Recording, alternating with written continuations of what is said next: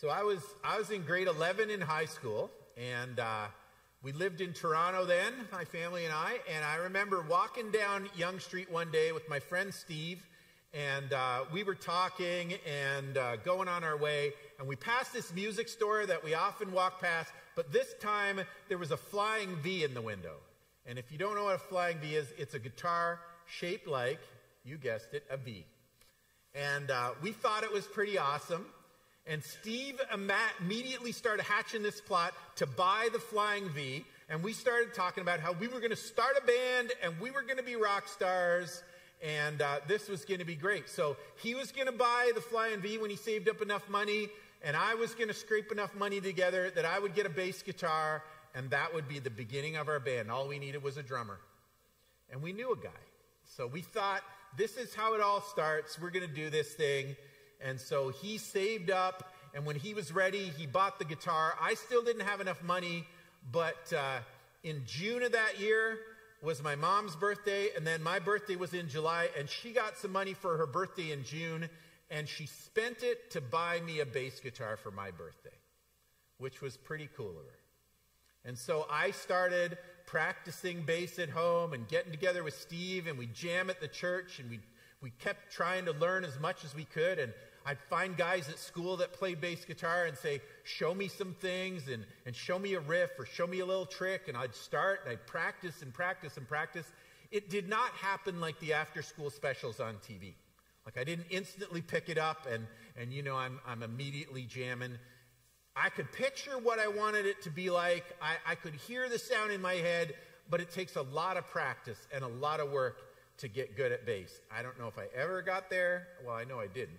But I got a little better, and we eventually ended up playing in church for a Battle of the Bands thing, kind of a talent show kind of thing at the church. And you know, it was kind of nerve-wracking, and we played some mellow song. Steve didn't use his Flying V for that one for some reason. But we started learning and playing, and I can remember sitting in my first concert when we went to watch a real band play, and it was amazing, and everything was so loud and so great, and you're watching real professional musicians play, and I was inspired. I'm like, that's great. That's what it can sound like. We got to keep practicing. And I went home and I picked up my bass, and I practiced all that week because maybe I can get better at this. Maybe I can get good. Maybe I can learn to really play this thing and make it sound like music, and maybe we could do some stuff. So we learned a couple of songs. We wrote a couple of songs. It was easier to play songs we wrote because we could just put in the chords that we knew. And we didn't have to learn extra chords and try to bend our fingers. B minor. Man, that chord's hard. So we kept working at it. And we were kind of inspired when we saw it done right. You kind of can walk home inspired and go, that makes you want to do it more. And I don't know if you've had that, maybe not with music, maybe with music, but maybe you've had that with something else. Maybe it was hockey, and the first time you went to a professional game, you're like, those guys are really good, and I can see what they're doing, and man, they skate hard, and man, they move fast, and I gotta up my game. I gotta get better at these skills. Or maybe it was, I don't know, art or something that you saw that you thought, oh, if I could just paint like that, I could learn to do this. Maybe I do some doodles and sketches. Maybe I can get better at that. Or if you took a field trip at school and you went to a farm or a pottery studio, and we talked about Jeremiah going down to the potter's house, and watching somebody do that's pretty amazing. I can remember the first time I watched somebody form a pot, and I thought, man, that's something. I learned eventually you can do that with metal too. It's called a lathe, and it spins, and you can. It's a little more forgiving, I think, on a lathe. It's you can get hurt a lot more if you're not careful, but the soft pot, you really got to hold it just right and be gentle with it. And all those things, you can watch somebody do it well, and if you see somebody skilled at it, you think, boy, wouldn't it be nice if I could do that? Wouldn't it be great if I could develop this skill, if I could learn to write or paint or skate or whatever it is, learn to play guitar or keyboard or other instruments, even the drums can look pretty amazing, right? Even the drums. I say that because my brother's a drummer. But all of that those things that we watch, we can be inspired by them, and they can make us want to do the thing that we're watching. And that can be pretty amazing. Of course, every concert I went home from, I wasn't inspired. There are concerts I went to where I went, they are so talented, I will never be able to do that. And whether that concert was because it was played differently, or I was just in the wrong head frame when I went there, if it's that little voice in the back of our head that says, I'll never be that good, that makes us decide that instead of doing it, we'll just watch it. And so if it's hockey, we decide, I'm never going to skate that fast, I'm never going to be that good at puck handling, I'll just sit on my couch and eat Doritos and watch the game.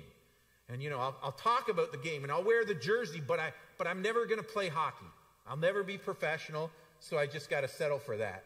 Or I'll never play guitar like that. I'll just listen to music. And I'll like the albums, and I'll know stuff about it, but I'll never get to play like that, so I should just give up now.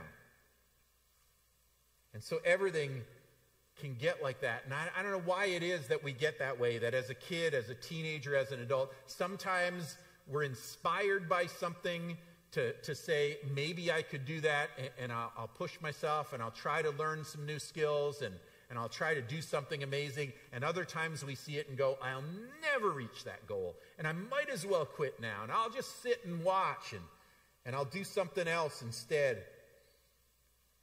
And so I can't be a professional athlete, I'll eat Doritos and watch the game, and I can't be an artist, so I'll just admire beautiful objects. Maybe I'll bring some home, and I'll admire their artwork, and I'll buy it and support the arts, but I can't really do it for myself, or I'm not good at music, so I'll just listen, and I'll just settle in. So something similar was happening in Israel. And so as Jeremiah unpacks his message, and as he prophesies to the nation, lots of times God's given him these creative kind of illustrations for him to see something. And so God gives Jeremiah here another creative message, a living illustration that's designed to inspire his people to turn their hearts towards him. And so he tells Jeremiah to deliver an invite to the Recabites. He says, this is the message the Lord gave Jeremiah when Jehoiakim, son of Josiah, was king of Judah. Go to the settlement where the families of the Recabites live and invite them to the Lord's temple.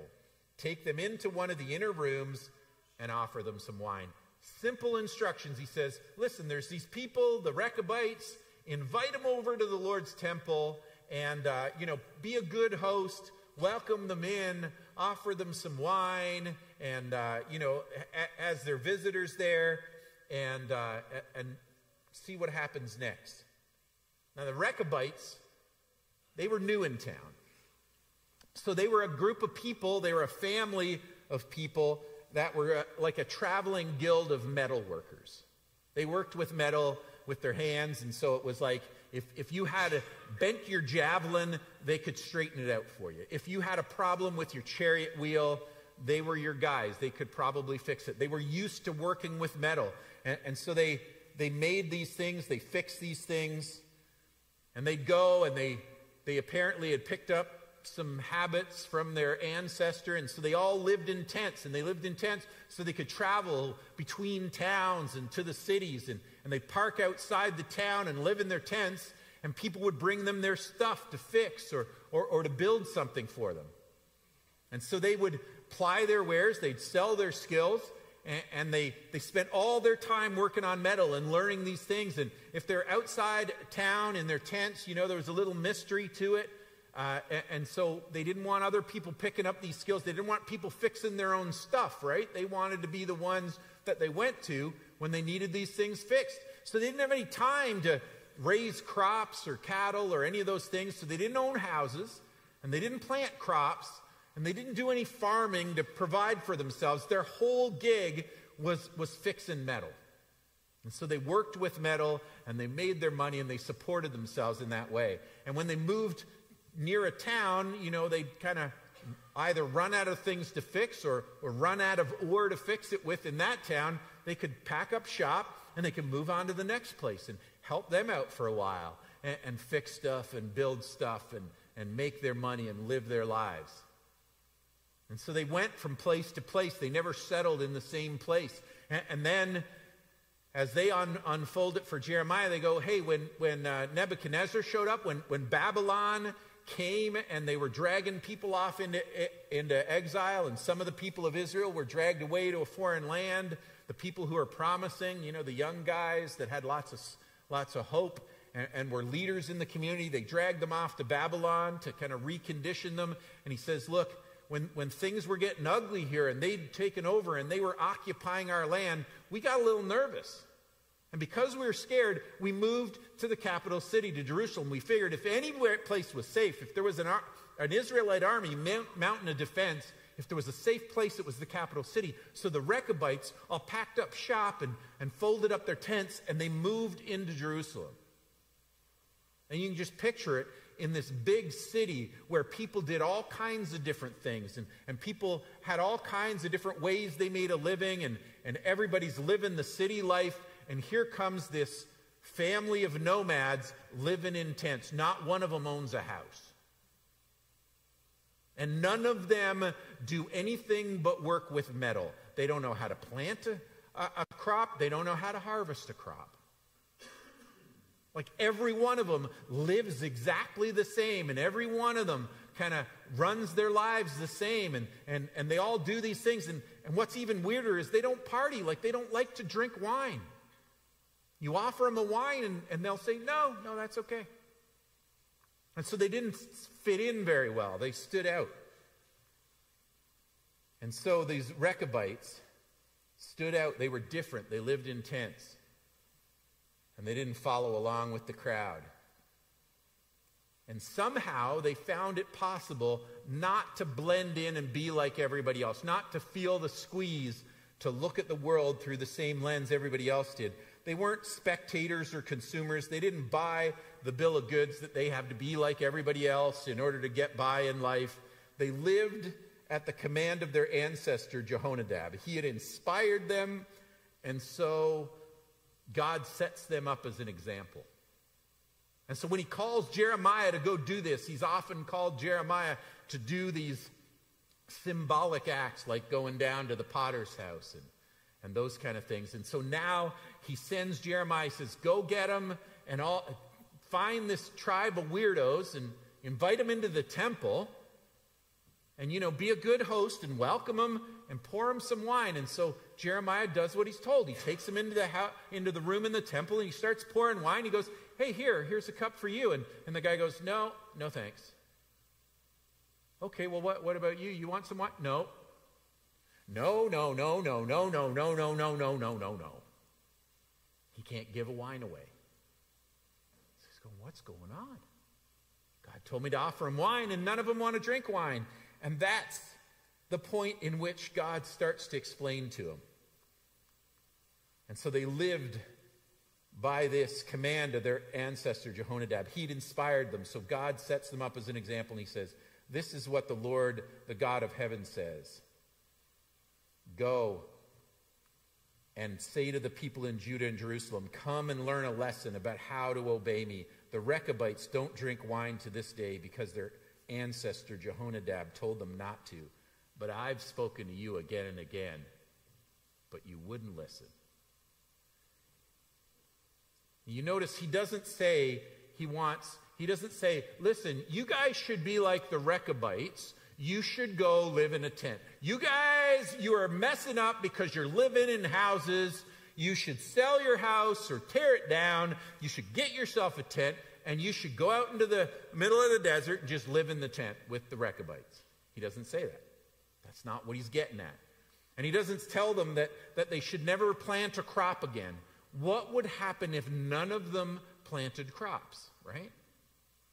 If there was nobody providing the food, what would happen next? If everybody in Israel said, yeah, let's go out in the desert, we're going to live in tents, and none of us, we're going to learn how to work with metal like the Recabites, and we're not going to plant any crops, we're not going to raise any cattle, we're not going to do anything to raise any food, we're just going to work with metal like them.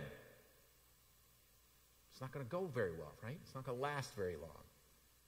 And so God isn't saying that. He doesn't want them to do the things that the Recabites do. He's not so concerned with whether they drink wine or not in this. What he's saying to them, what he's trying to get at is he says, listen, if you watch those guys, they're willing to do things differently.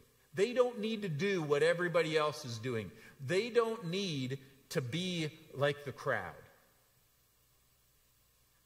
These guys know how to let their freak flag fly, and they walk into town, and even though they don't act like anyone else, even though they're living in tents when nobody else is living in tents, even though they don't raise crops like almost all of us have to raise crops, even though they work with metal and they just do the same thing and they don't vary in their jobs and all of that, even though they stand out like that and they don't even drink wine, even though they seem weird to everybody else, they're willing to live like that because they were inspired by their ancestor to follow his example and to heed his advice and to live by his commands.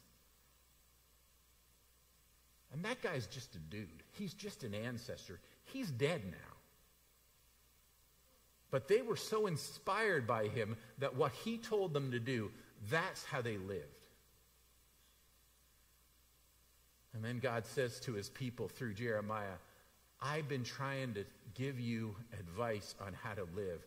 Those guys follow their ancestors, and he's just a man, and I'm the God of heaven who created you in my image, and I know what real life is about, and I've tried to lead you into those things and tell you how to really know how to live. You got no interest. You're not listening. You don't listen. You don't obey. And they're listening to some guy that lived in their family tree, and you won't listen to me.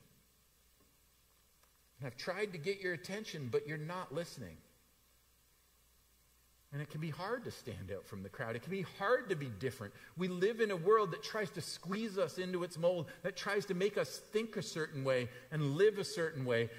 And we feel the pressure of the community around us, and we feel the pressure of the place we live and the people we're among. And it can be hard to stand out. It can be hard to be different.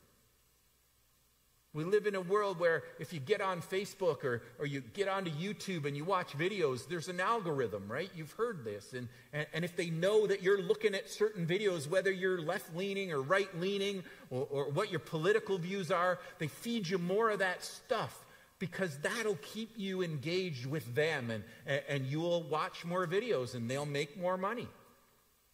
And they don't care what you think. They just care that you keep watching. And so you fill your head with one way of looking at the world, whether it's this way or that way. And we let all kinds of other voices tell us how to think and tell us what we should do and how we should go about our business. We let other kinds of people squeeze us into their mold and make us fit with their agenda. We live in a world where we fight the same instinct to just be one of the crowd that Jeremiah's people faced. And God is still giving us the same message. If you listen for my voice, if you hear from me, if you're willing to be challenged and inspired by the scriptures, by the way that God communicates with us. If you do that, if you follow him, if you learn to dig into who he is and hear his voice above all others and say, I don't care what anybody else thinks. I don't care how they push me. I don't care whether they're my people or the other people. I want to think like God thinks, and I want to look at the world the way he looks at it. And the crowd can make us spectators. It can make us consumers. But the word is calling us to live for Jesus. But it's easier to eat Doritos and sit on the couch than to play professional sports. And it's easier to just admire beautiful objects and maybe buy some and bring them home than it is to be an artist. And it's easier to just listen to music than it is to learn to play an instrument. And believe it or not, it's easier to go to church and listen to stories and buy some books and some music and maybe even go to a Bible study once in a while. It's easier to do that and put a fish sticker on your car or wear a cross around your neck than it is to be open to the voice of Jesus who speaks to us and challenges us and changes not just our mind but the way that we live. It's easier to do that than to be a saint, to give our hearts to God and to follow him and to listen when he speaks and to do what he tells us to do and live life according to his pattern rather than the pattern of the world around us. And so God says to Jeremiah's listeners that the Recabites are living proof that you can stand out against the crowd. You can be different than the people around you. And so they live in tents, they move around and never stay in the same place, and they never plant crops, and they practice metallurgy, and they don't drink because of their ancestor Jehonadab. And his point isn't so that we'll do that. His point is so that we will learn to hear his voice. Because it matters way more than what even our ancestors think. And in this world where we are confronted by every other voice, stories in the Bible are the thing that we anchor ourselves to. The scriptures are the thing that teach us how to live. And they aren't intended just to make us feel something. Like, we don't come here so that we'll hear something that makes us feel a certain way, so that we'll go out and we'll feel, oh, that was really good. I really enjoyed church today. They aren't supposed to make us feel something. They aren't even intended just to make us believe something. Although it starts there, they are intended to inspire us to live differently. To live differently than the people around us, so that we stand out. And if we're willing to stand out and stand up for Jesus and be his people and say, God, whatever you want to change my mind on, whatever you want to challenge my behavior on, I'm listening for you, and help me to notice when you want to make changes in my life so that I'm pointed in the right direction and I'm moving towards living better for you than I'm living right now. And so to follow the pattern of our God takes effort. And it means listening. And it means allowing him to challenge us and change us and inspire us to something better, and not say, saints, those are people who really follow God and are all in, like, God bless them. They're inspiring stories, but I'll just listen to those stories, and I'll just admire those stories, and I'll talk about how great that person or this person is, or this great book I read with really nice ideas.